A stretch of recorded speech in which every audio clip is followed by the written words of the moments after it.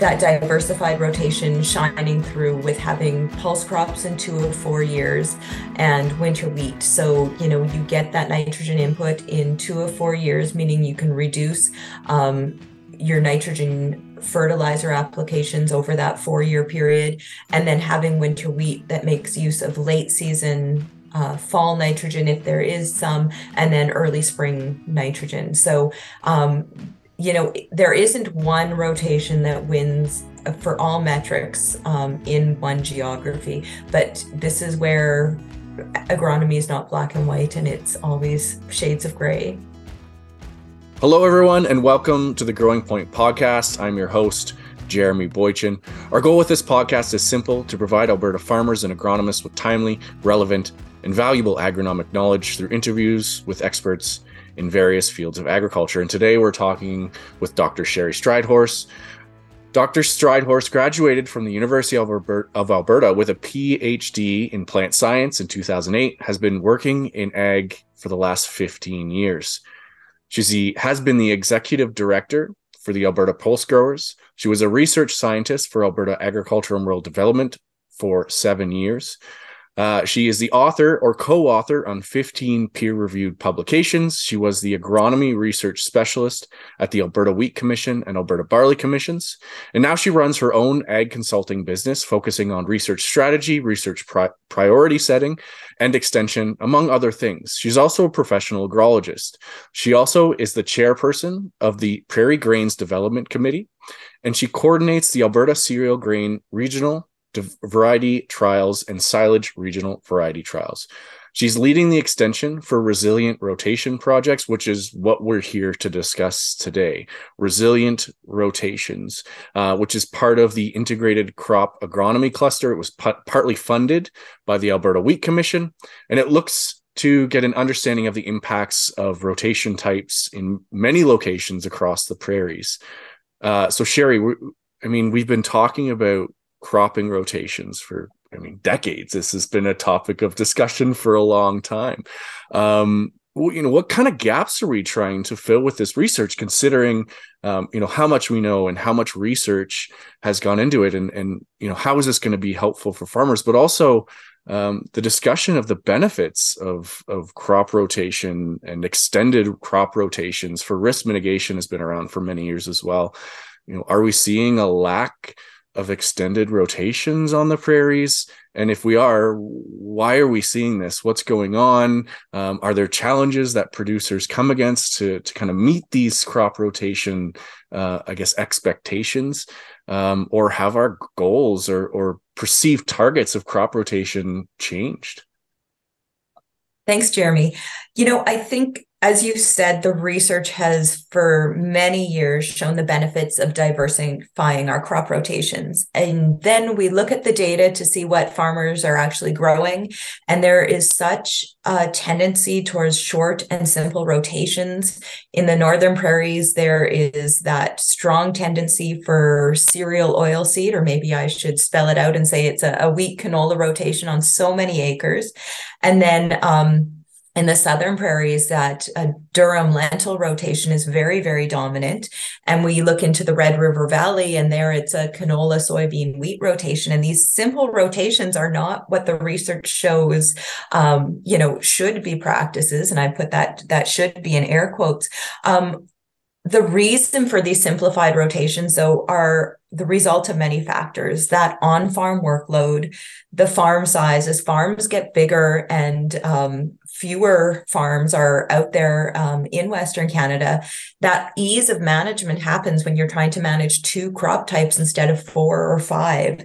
And it's a result of economics and logistics. We have a survey out kind of looking at what's driving crop rotation choices. And the number one answer is coming back to the economics, which certainly I understand and greatly respect. And, what we're going to talk about in some of the data in this resilient rotation project does show how economical these are, but that doesn't mean that Western Canadian farmers aren't being pressed to increase their yields while reducing inputs. And I think that goes to some of the fertilizer policy conversations that are happening at a federal level.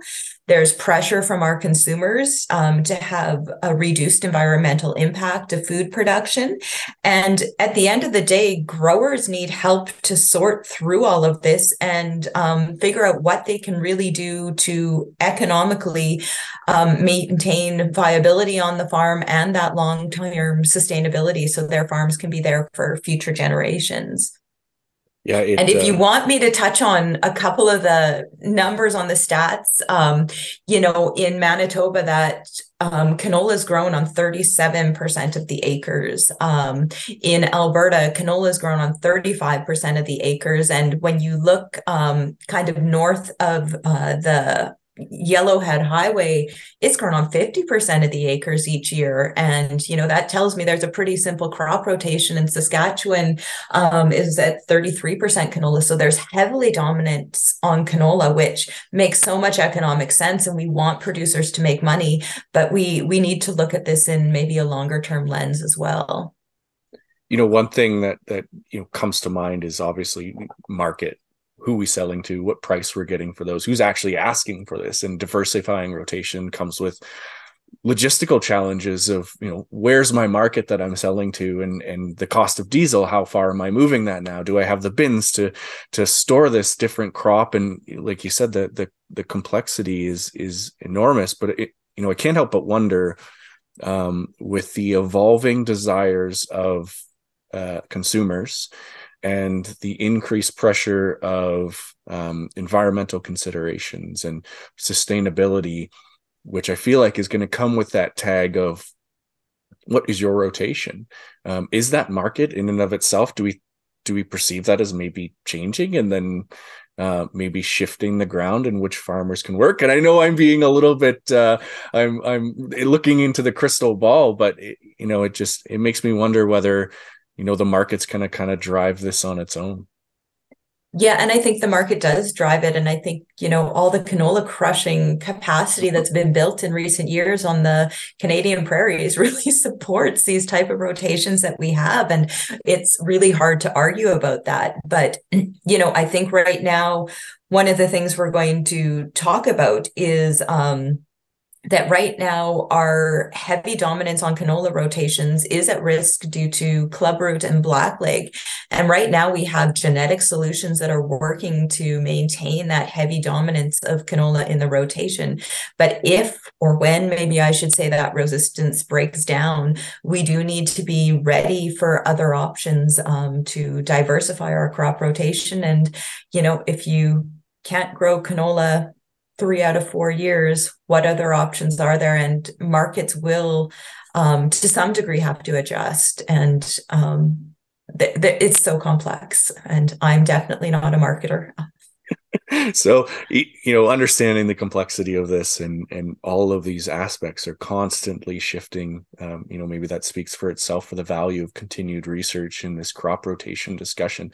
So Resilient Rotations is looking to tackle some of these understandings, provide some information for producers. So could you give me an idea of who's involved in this project and the breadth in which it's looking at?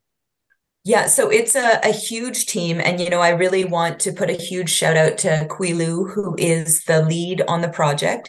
So he is a scientist with Agriculture and Agri-Food Canada based out of Swift Current.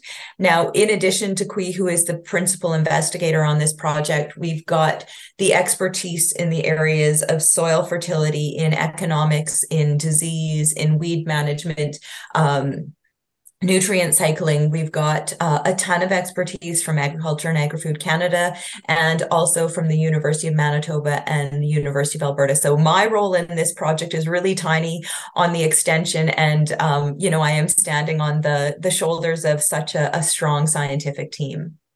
Well, it takes everyone to pull this together, and the extension and expertise side is.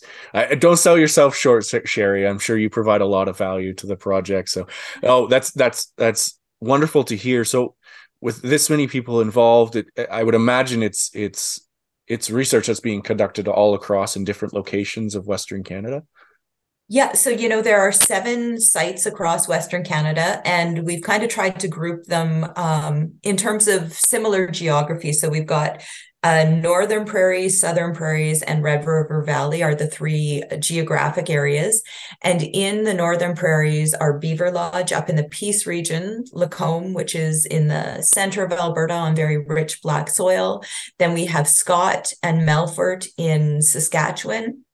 And those are the 4 Northern Prairie sites.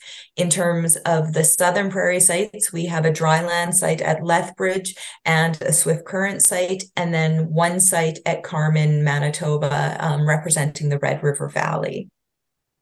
So when selecting sites for a project like this,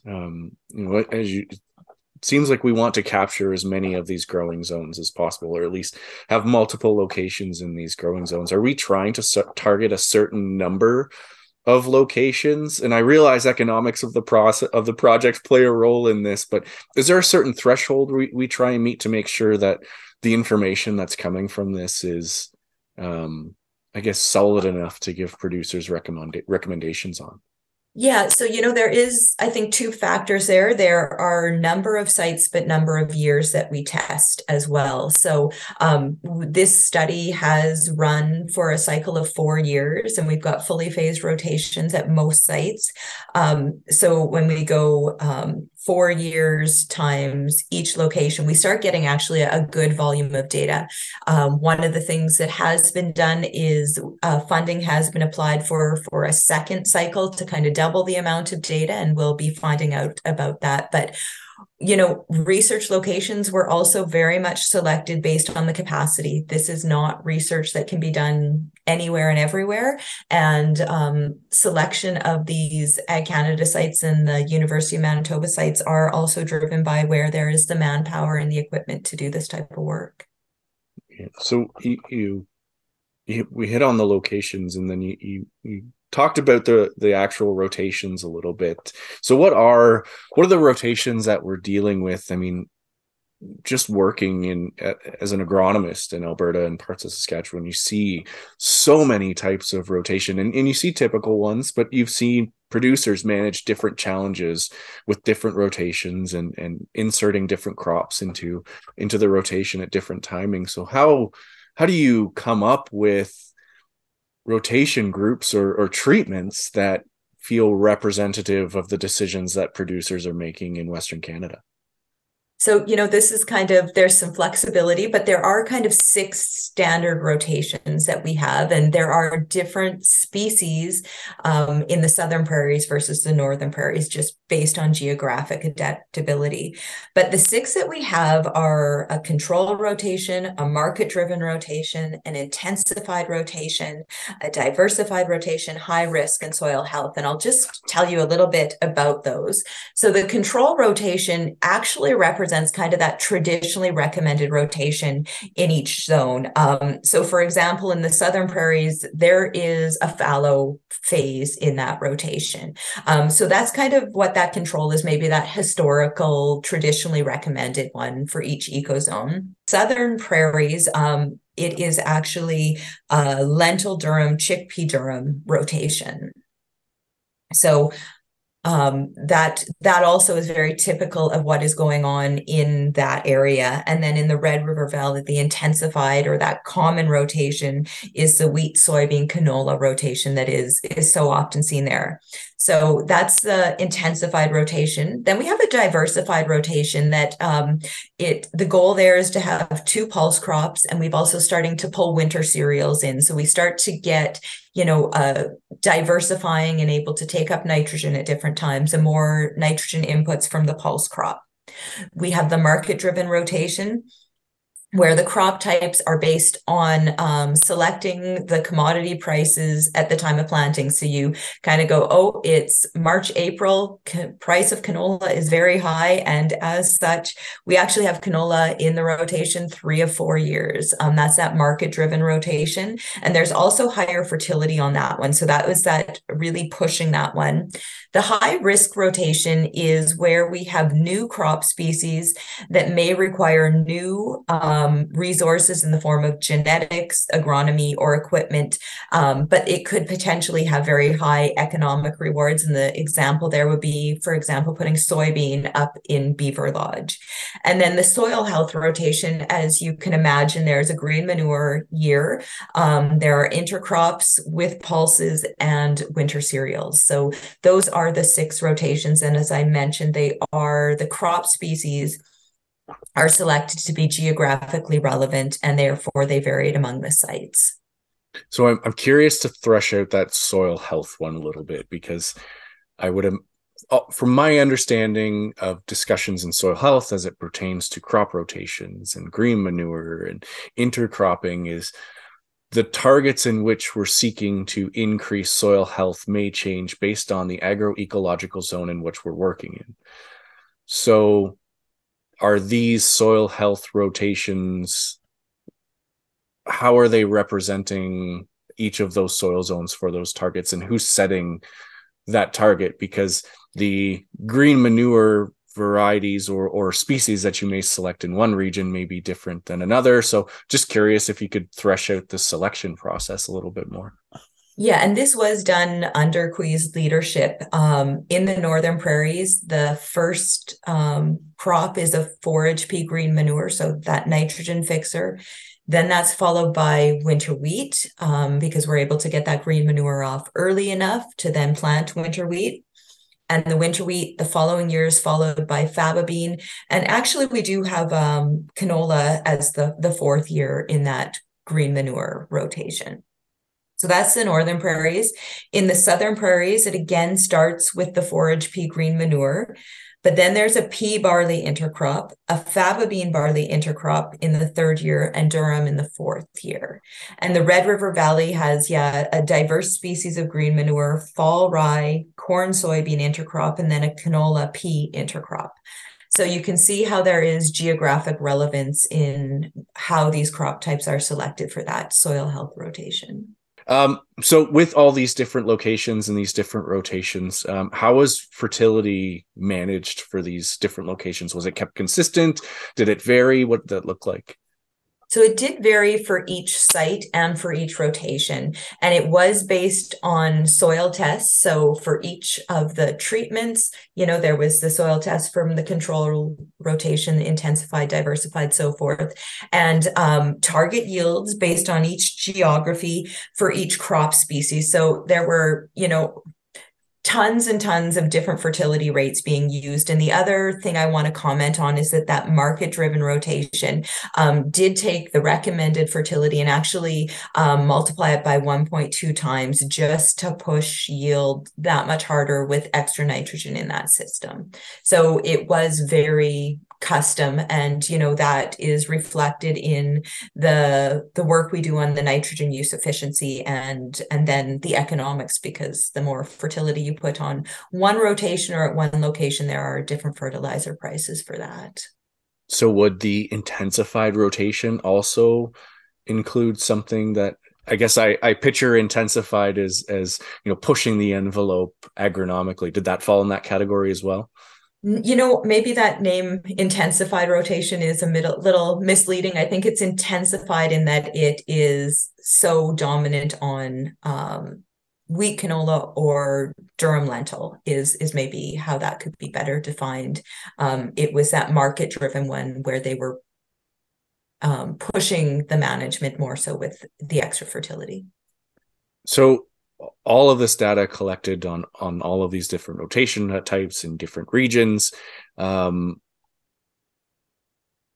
data that came from it was perceived or managed and outputted in certain categories: nitrogen use efficiency, net revenue, yield, and yield stability. Why did we fall on these outputs in terms of what this means, and what did we actually see? So I guess that's what we're going to talk about today, because I think those are the pieces of information that farmers first want, and maybe they're most timely. So at the end of the day, I think we've all heard that yield is king. So that's where that yield piece, we couldn't have the rest of these conversations without first talking about yield. Maybe a more interesting part there and getting a little deeper is looking at yield stability. And we'll talk about that when we get to that. And that's, do you have a 30 bushel crop one year, a 70 the next year, or do you have more of that 50-50-50? So that's that yield stability component. Of course, economics are king.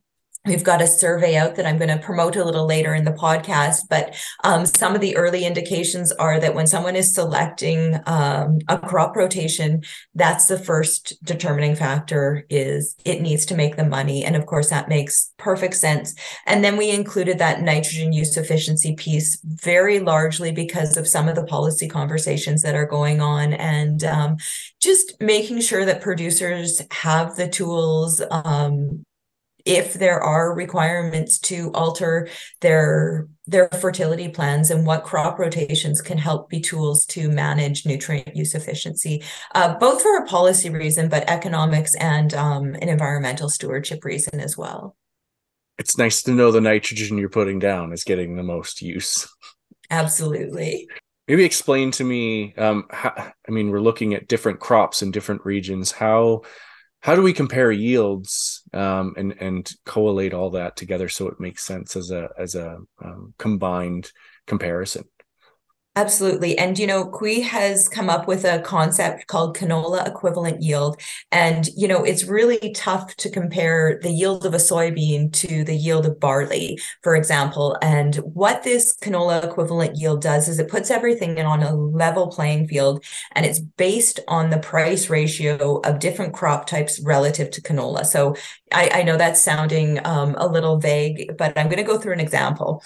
So if you've got CWRS wheat at $12 a bushel and canola is $20 a bushel, 12 divided by 20 is 0.6, times a 70 bushel CWRS crop, your canola equivalent yield of your CWRS wheat is 42 bushels. And then if we look at a canola example, again, if canola is $20 a bushel divided by $20 times a 40 bushel yield, the canola equivalent yield of that canola crop is 40 bushels. So this conversion was done to all the yields so we can put everything on a level playing field to make these comparisons between the different rotations by using this concept of canola equivalent yield. My only question then to that is the green manure. Did that go through the same process? Was that yield comparison made the same way? So for the green manure, there was no harvestable yield in that year, just like there was no harvestable yield in the fallow year in the southern prairies. So the yield there is zero. Okay, that's good. Times zero. That's good to clarify. I wanted to make sure my mind was going in that direction, but I wanted to make sure. So I can only assume that that's going to play a huge role in terms of the economics results that we see from this. So, okay, and nitrogen use efficiency. How did we measure that? Yeah, so nitrogen use efficiency is the ratio of grain yield expressed in that concept of canola equivalent yield divided by available N. And available N is the soil mineral N plus the applied fertilizer. So for example, your soil health rotation would have a lot bigger proportion of the nitrogen coming from your green manure and a smaller proportion from your mineral nitrogen fertilizer. So it's the yield per amount of available nitrogen fertilizer that we've got. Okay. And the last one, net revenue. I'm sure you could make that as complex or as simple in a trial like this as you wanted, but what was involved in that calculation?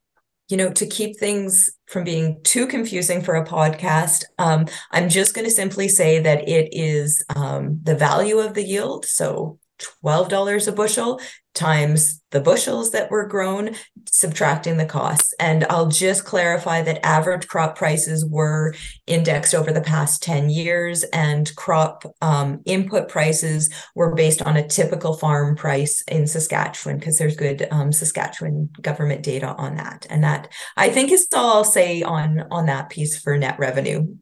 broadly speaking, what did we see as comparisons between these different crop rotations in the different regions? So, I think one of the things that we did see was that there wasn't consistency across locations. Different things worked in the northern prairies versus the southern prairies versus the Red River Valley, which I don't think is too surprising. So I think it's important that we take a geographical lens to this. But there were a couple of consistent things across all geographies. And the first is that if you didn't have species well adapted to the growing area, things went terribly. So growing soybeans in Beaver Lodge with genetics that weren't adapted, growing faba beans under dry land conditions at Swift Current was a bad idea. And those things consistently came through, making that high risk treatment be quite poor because of, anytime you get an incredibly poor yield, there's a poor yield, it impacts your nitrogen use efficiency and your net revenue. So I think that was the first thing, is make sure you're growing well-adapted species. The other big trend we saw was just how poor the soil health rotation performed. And this was a poor performance as assessed by all metrics. And what was driving this was that lack of yield in one of the 4 years. And what maybe surprised, I think, the research team was that, we often think of it as growing nitrogen for a year. The economics of that didn't really compensate over the 4-year period. So if the soil health rotation is going to be adopted on wider acres, there needs to be a way for producers to have a positive metric, some form of financial compensation for that year where there is no harvestable yield. That's an I see interesting. you scowling. No, I'm thinking about. Well, my first thing that comes to mind is what might be the challenge as to, was it done, like what were the targets of that rotation, and was it meeting what everyone perceives as soil health and targeting? And I guess the critical look at that, because to mention it failed in all metrics, and that would be nitrogen use efficiency and net revenue and yield stability. Is there ways, after pulling all that data in, and after looking at these comparatively, other than maybe, and I don't want to go towards the word of subsidy of having that green manure in there for the sake of having a more resilient or soil health crop rotation, from the outside looking in, are there tactics that producers could implement, or other integration into the system, maybe like cattle, that could help mitigate the loss from that green manure? Yeah, and I think that's complicated when we start talking about manures, for example, and grazing in a system. So I'm going to stay away from that. But one of the things maybe I alluded to, but it really wasn't clear, is that we've got winter wheat in that rotation in the northern prairies. And if there's an eco label where the producer actually gets some sort of a price premium from that winter wheat, because it has that winter ground cover, these are other ways for producers to gain more revenue from the system. Or if this system actually has reduced herbicide costs because we have some of these intercrops that are competing more with weeds, there are different marketing tactics that would, I think, maybe change the price premiums of this. But at the end of the day, if you are getting the same commodity price for what you're growing, it's really tough to make it work in that kind of a system. I mean, either way, very important information for a producer who is looking to implement something similar to this soil health rotation. Understanding that there's, yeah. And I think, the other component is there are some areas maybe you wouldn't put a green manure across the whole farm.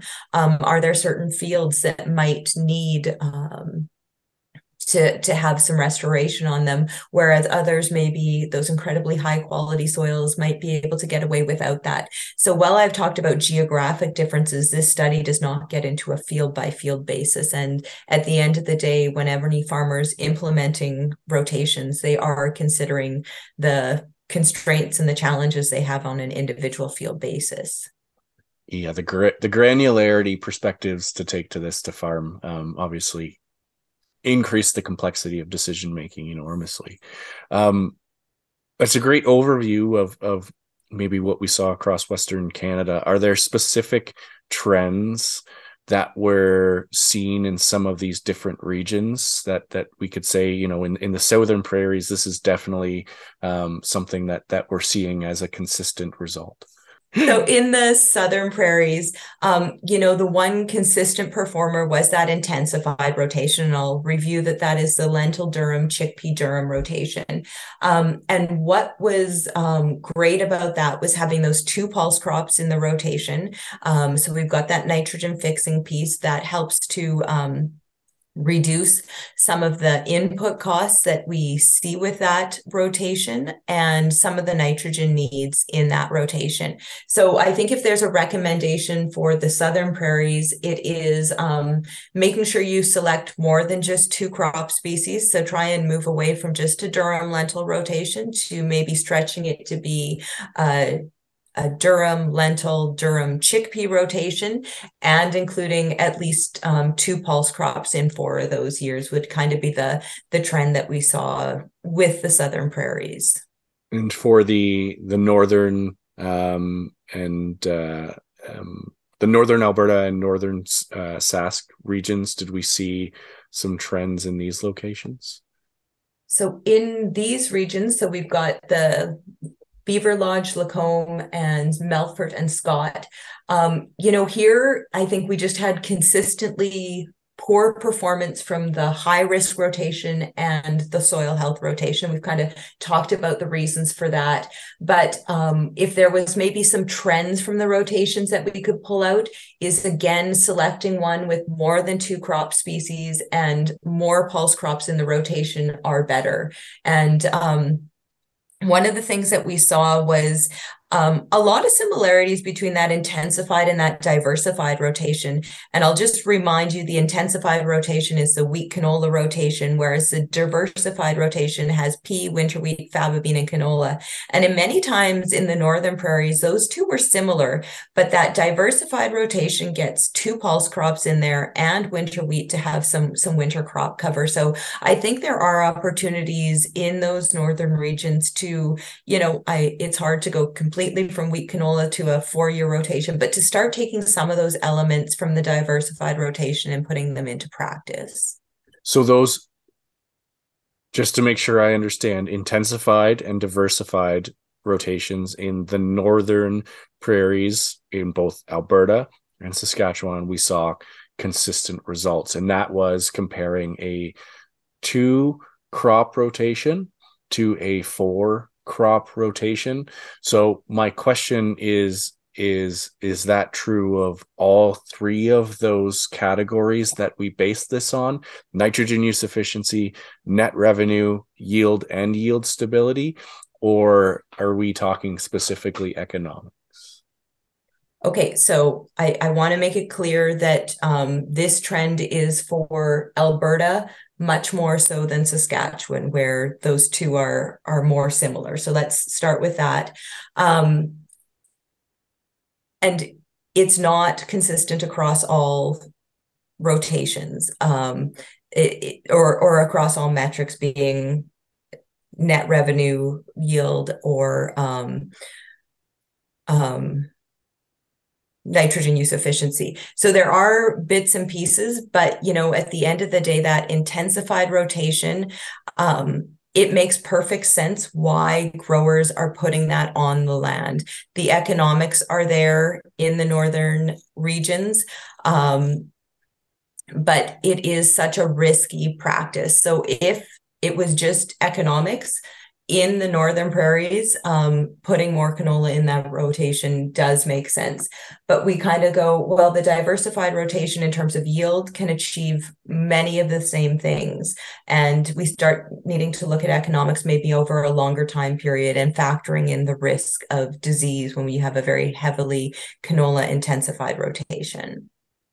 Well, I mean, you can't help but think of risk mitigation when you have two eggs in the basket, and spreading that over multiple crops, whether market changes are impacting one or two of those crops or both of those crops. When you have four, hopefully you're able to mitigate some of that risk on the market side. So and I think maybe also on the nitrogen use efficiency side, that's where we really maybe saw that that diversified rotation shining through with having pulse crops in 2 of 4 years and winter wheat. So, you get that nitrogen input in 2 of 4 years, meaning you can reduce your nitrogen fertilizer applications over that 4-year period.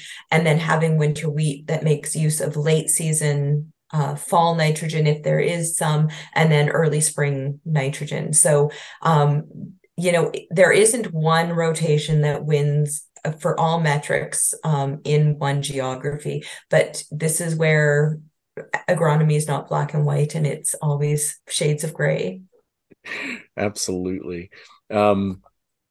So, thinking about this as a whole, and producers and agronomists making decisions on farm in different parts of Western Canada, what may be the best way to approach the results that have been shared from this trial when you're looking to make decisions? Because there's going to be multiple pieces of information pertaining to these different categories of results, right? Nitrogen use efficiency, net revenue, yield, and yield stability. So if I'm in southern Alberta and I'm looking at these results that have been shared on the Resilient Rotations website, what's the best way to go about that?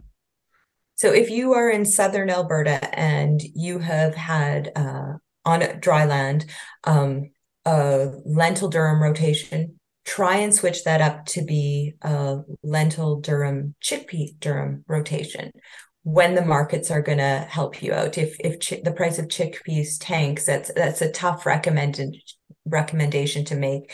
But or even putting canola in one of those phases. So it's small baby steps that we can make, and I think those baby steps need to be try to get one more pulse in that rotation. Try to, if you're just growing spring wheat with canola, just one of those 4 years, can you try to get pulses in that rotation? And, pulses are not suitable on all acres for rock reasons or for season length if it's faba beans, but it's slowly trying to inch towards that, or subbing out a spring wheat with a winter wheat when you have an early enough harvest. And I think it's, again, I go back to some of my first comments that the benefits of diversifying rotations, there's countless research showing how good winter wheat is for the system, how good pulse crops are for the rotation, and maybe not just taking the easy road, but trying to get those elements into our crop rotations, even in baby steps, and to start small and see where we can go. I think the baby steps aspect is an important piece, right? You want to dip your toe in, get an idea of what this means for management, what this means for markets, what this means for logistics on farm. There's many factors that go into it, and you'd hate to see a good potential direction get ruined by figuring out the hard way that there's things that are going to impact other farm operations, and to get a simple awareness of that by starting small and then managing that more successfully in future years as you grow to understand what that means for your operation and logistics and spraying and all of those things. It grows small but grow strong. I think it might be a good way to think about these things and open up opportunities to diversify and mitigate risk and open market opportunity for the farm. Yeah, absolutely. And I so wish I could give that one simple answer, but I think the simple answer is take what you've got and continually try to improve, even if that is the baby steps. And everyone has different constraints on different fields and different geographies, and whatever you can do to diversify, start making those baby steps. So I imagine there's we'll, as you mentioned, it sounds like hopefully we'll be getting more research into these concepts into the future. And there's a lot of groups that are investing into this project and these resilient rotation projects. Who's involved in this?